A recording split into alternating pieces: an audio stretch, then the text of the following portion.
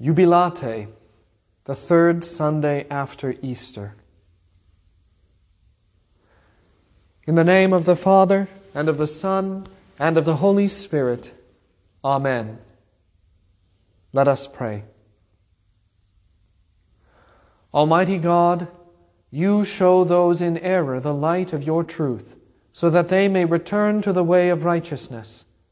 Grant faithfulness to all who are admitted into the fellowship of Christ's Church, that they may avoid whatever is contrary to their confession and follow all such things as are pleasing to you.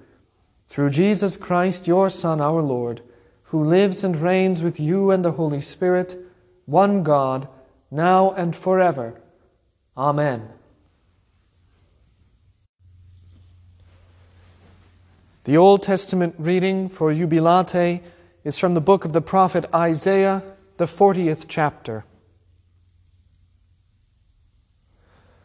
To whom then will you liken me?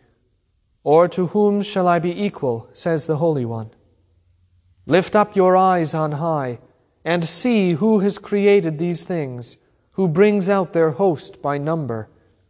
He calls them all by name, by the greatness of his might, and the strength of his power. Not one is missing. Why do you say, O Jacob, and speak, O Israel, my way is hidden from the Lord, and my just claim is passed over by my God? Have you not known? Have you not heard? The everlasting God, the Lord, the Creator of the ends of the earth, neither faints nor is weary. His understanding is unsearchable. He gives power to the weak, and to those who have no might he increases strength. Even the youths shall faint and be weary, and the young men shall utterly fall. But those who wait on the Lord shall renew their strength. They shall mount up with wings like eagles. They shall run and not be weary. They shall walk and not faint. This is the word of the Lord. The epistle is from the first letter of St. Peter, the 2nd chapter.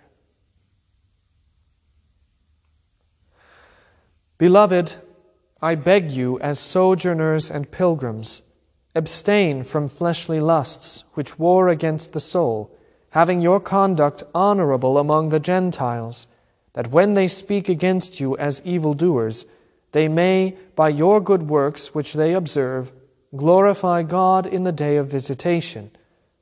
Therefore submit yourselves to every ordinance of man for the Lord's sake, whether to the king as supreme or to governors, as to those who are sent by him for the punishment of evildoers and for the praise of those who do good. For this is the will of God, that by doing good you may put to silence the ignorance of foolish men, as free, yet not using liberty as a cloak for vice, but as bondservants of God. Honor all people, love the brotherhood, fear God, honor the king.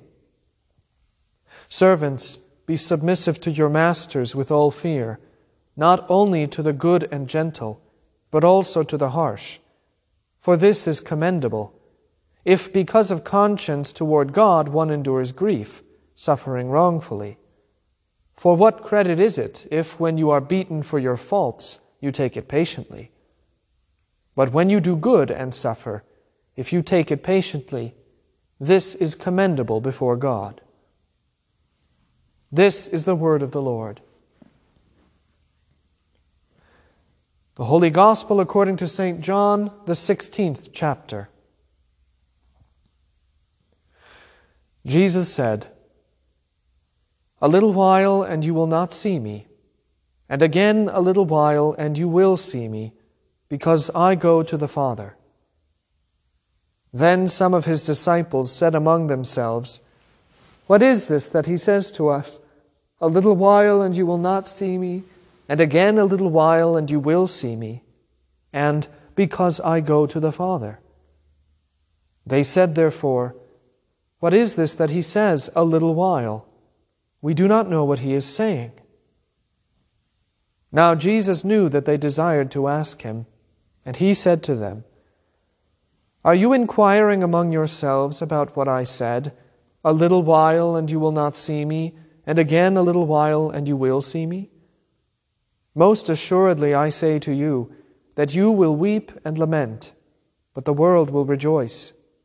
And you will be sorrowful, but your sorrow will be turned into joy. A woman, when she is in labor, has sorrow because her hour has come. But as soon as she has given birth to the child, she no longer remembers the anguish for joy that a human being has been born into the world. Therefore you now have sorrow, but I will see you again, and your heart will rejoice, and your joy no one will take from you. This is the gospel of the Lord.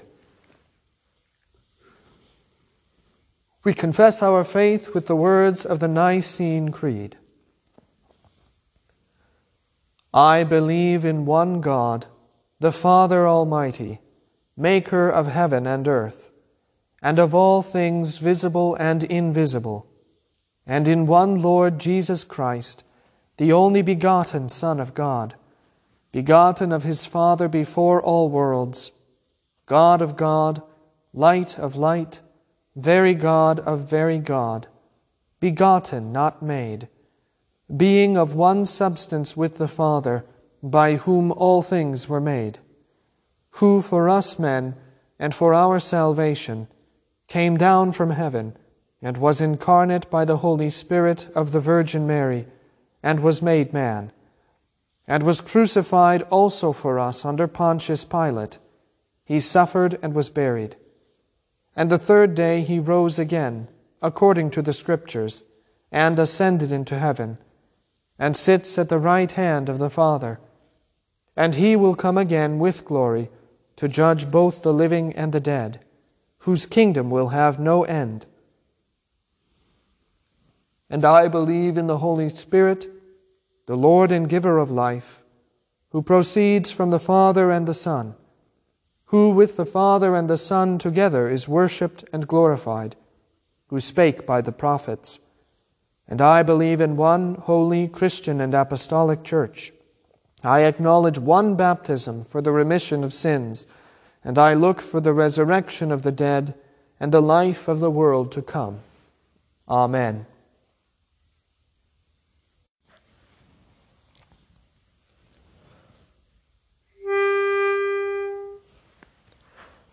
Who are you who walk in sorrow down Emmaus's barren road, hearts distraught and hope defeated, bent beneath grief's crushing load?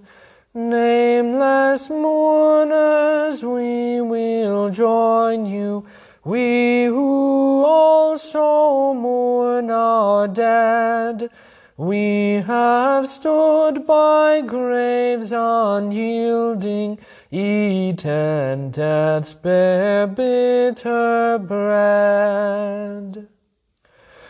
Who is this who joins our journey, walking with us side by stride? Unknown stranger, can you fathom depths of grief for one who died? Then the wonder when we told you how our dreams to dust have turned. Then you opened wide the Scriptures till our hearts within us burned. Who are you? Our hearts are opened in the breaking of the bread. Christ the victim, now the victor, living, risen from the dead. great companion on our journey, still surprise us with your grace. Make each day a new Emmaus, on our hearts your image trace. Who are we who travel with you on our way through life to death? Women, men, the young, the aging, wakened by the Spirit's breath, at the font you claim and name us, born of water and the Word. At the table still you feed us, host us as our risen Lord. Alleluia, alleluia, is the Easter hymn we sing. Take our life, our joy, our worship, as the gift of love we bring. You have formed us all one people, called from every land and race. Make the church your servant body, sent to share your healing grace.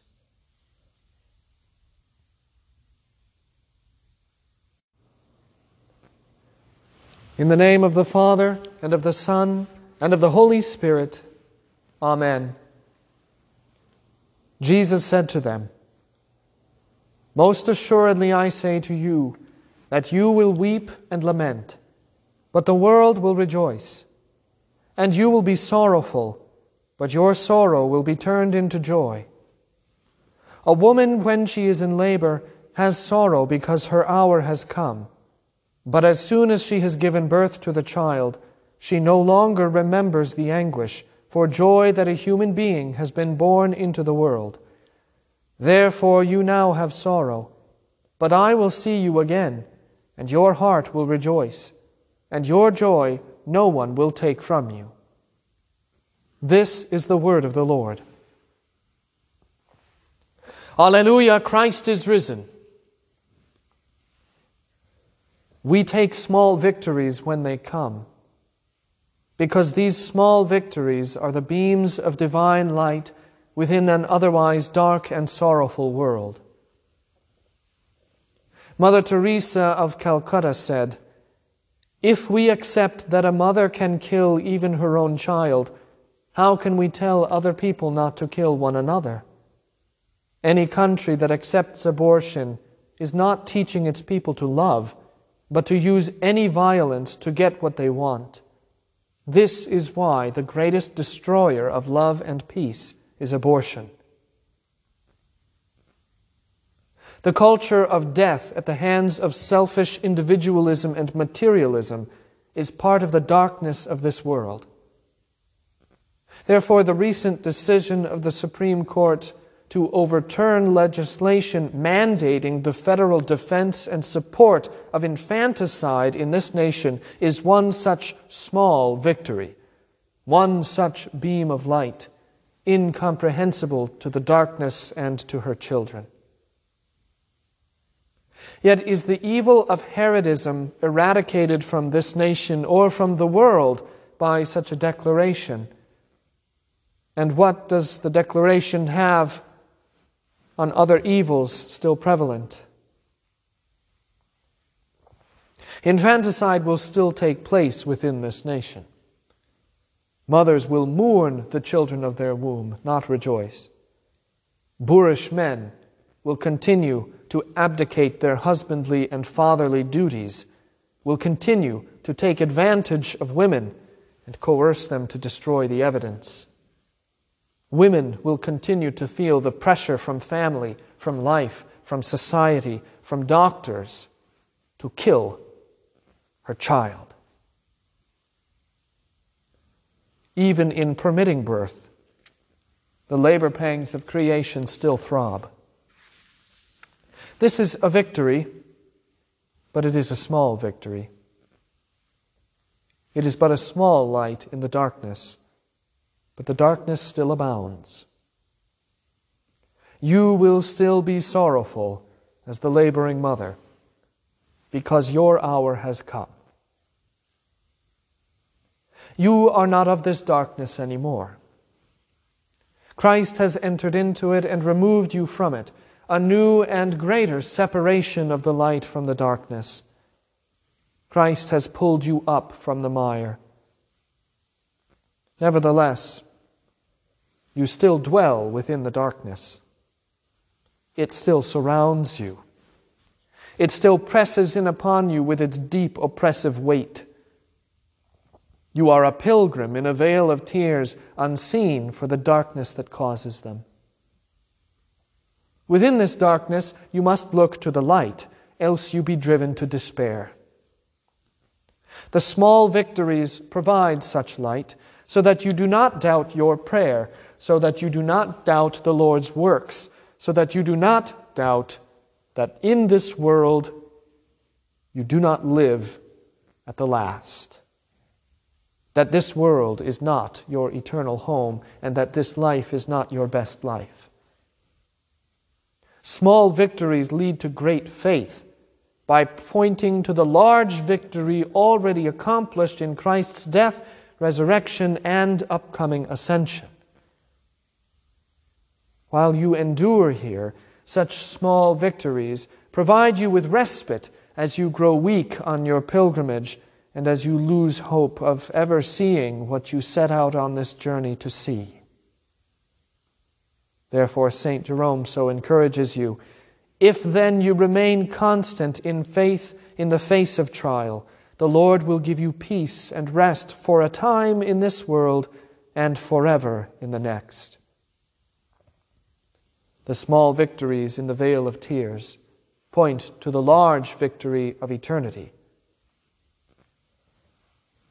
Jesus' great resurrection is completed when he ascends to take his seat of power and authority at the right hand of the Father. On this day, the tone of the church year has shifted. We do not look back upon the resurrection any longer. Instead, we now look ahead and see how the resurrection has changed and shaped what is to come. Now Jesus prepares his disciples at that time for his ascension, and you at this time for his continued absence. A little while and you will not see me. Yet he gives you one shining light, hope in the guarantee of his return. And again a little while and you will see me. These are the end times, from Christ's ascension until his return. This is the great diaspora of the faithful. This is the captivity within the whoring Babylon of sinful world and godless culture. Only two promises Christ gives you regarding this time. First, that you will suffer for as long as you are here.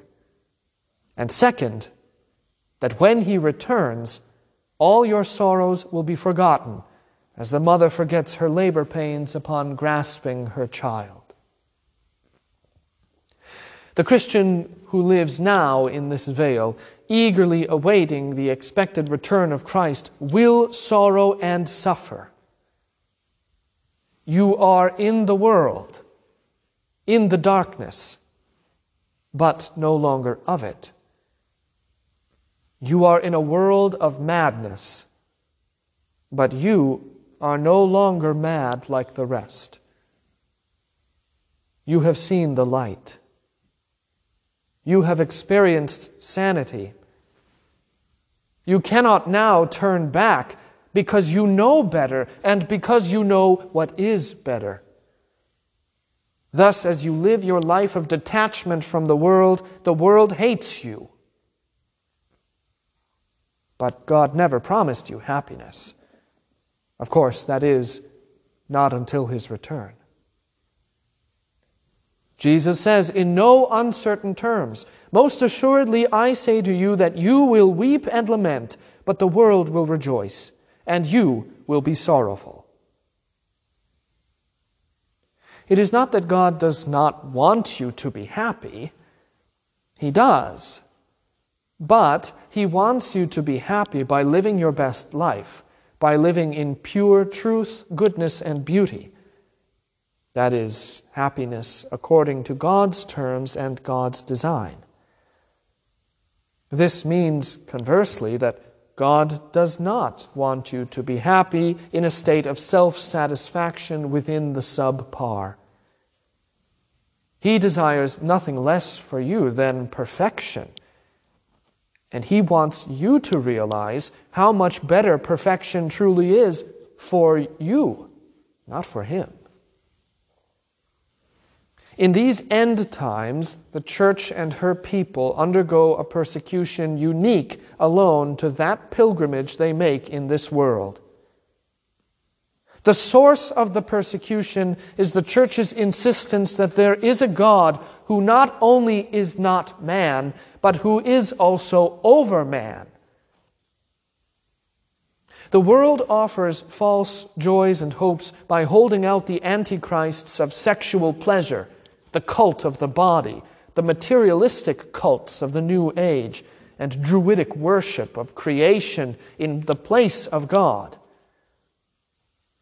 Sometimes those who follow these errors may seem to be joyful, while the Christians who submit to God's way according to truth seem sad. But of course, the devil cannot make hell attractive or comfortable, so the way there he makes it as attractive and as comfortable as possible. Therefore, living in their squalor, the pagans of the world do not understand Jesus' words about suffering, nor do they understand your willingness to suffer. Suffering without Christ is painful, just as the pagans understand and experience. However, suffering with Christ and in Christ is an entirely different thing. Suffering with Him and in Him is redemptive, and it is transformative, both for the faithful who suffers and for the world who witnesses the love of Christ in His disciples who endure sorrow with faith and with perseverance. Life without suffering is not true life. And Christianity without tears is no true religion. Within this sorrow, God gives you opportunity for making your joyful shouts in the small victories that offer temporary relief and which point to a greater life and greater happiness at the return of Christ, when all your sorrows will be turned to unending joy. In this sense, the small victories leading to the large is one way that God uses misfortune for His good in this life. Every degree of suffering, pain, sorrow, misfortune, loss, and persecution in these end times, this great trial, points you to the victory of Christ and to His promise. Therefore you now have sorrow, but I will see you again, and your heart will rejoice, and your joy no one will take from you. God rules the rays of light, the small victories that penetrate the darkness and rekindle your hope. God also rules in the darkness to guard and to protect you.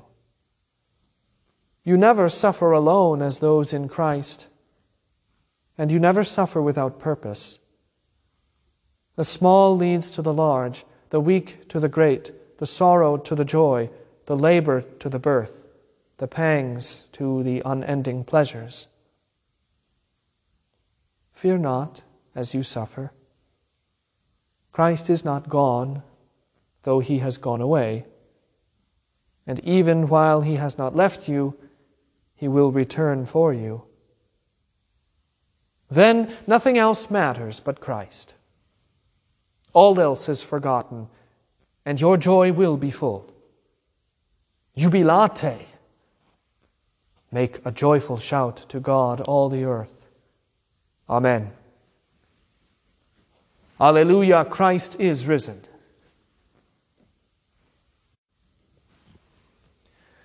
Let us pray for the whole Church of God in our Lord Jesus Christ, and for all people according to their needs. For the people of God who participate in the victory of Christ, for a holy fear and awe at the resurrection of Christ, for all fears of death and hell to be dispelled in the triumphant Lamb of heaven, and for loud shouts of praise to our God and Father for his good and gracious will, let us pray to the Lord. For Christ's holy bride, the Church, born of water and of blood from his riven side, the new and beautiful Eve from the new and greater Adam. For a unity within the body knit together by the love and working of Christ. For all bishops and pastors, for their faithfulness in proclaiming the death and resurrection of Christ according to apostolic tradition and mandate, and for the confession of all Christians to be steadfast and bold even unto death, let us pray to the Lord.